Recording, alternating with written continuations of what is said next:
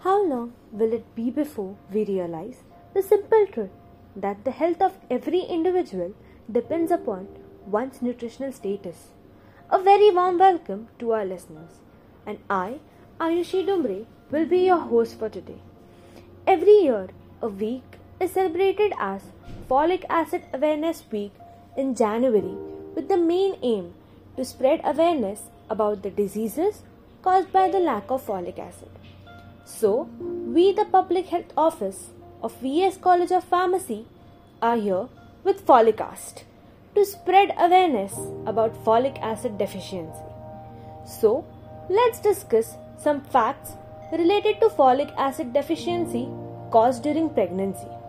Do you know most of women suffer from folic acid deficiency during their pregnancy, even though when they follow their regular folic acid enriched diet? The reason behind this is that a pregnant woman needs more folic acid than the body's normal requirements in order to form DNA for the fetus. So, it's important for a pregnant woman to have folic acid rich diet before and during the course of pregnancy. If a woman doesn't get enough folate before and during the pregnancy, then the baby may develop some serious neural tube defects. This may cause the baby problems related to the brain and spinal cord.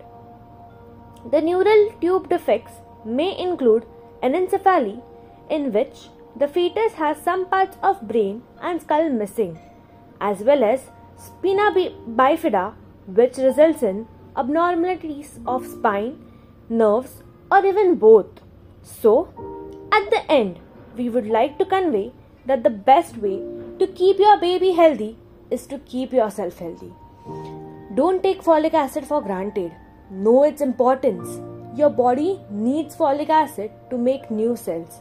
So, make sure the nutrient is reaching them. This was all for this episode. Stay tuned for yet another episode of FoliCast. So, this is me, Ayushi Dumbre, signing off for now.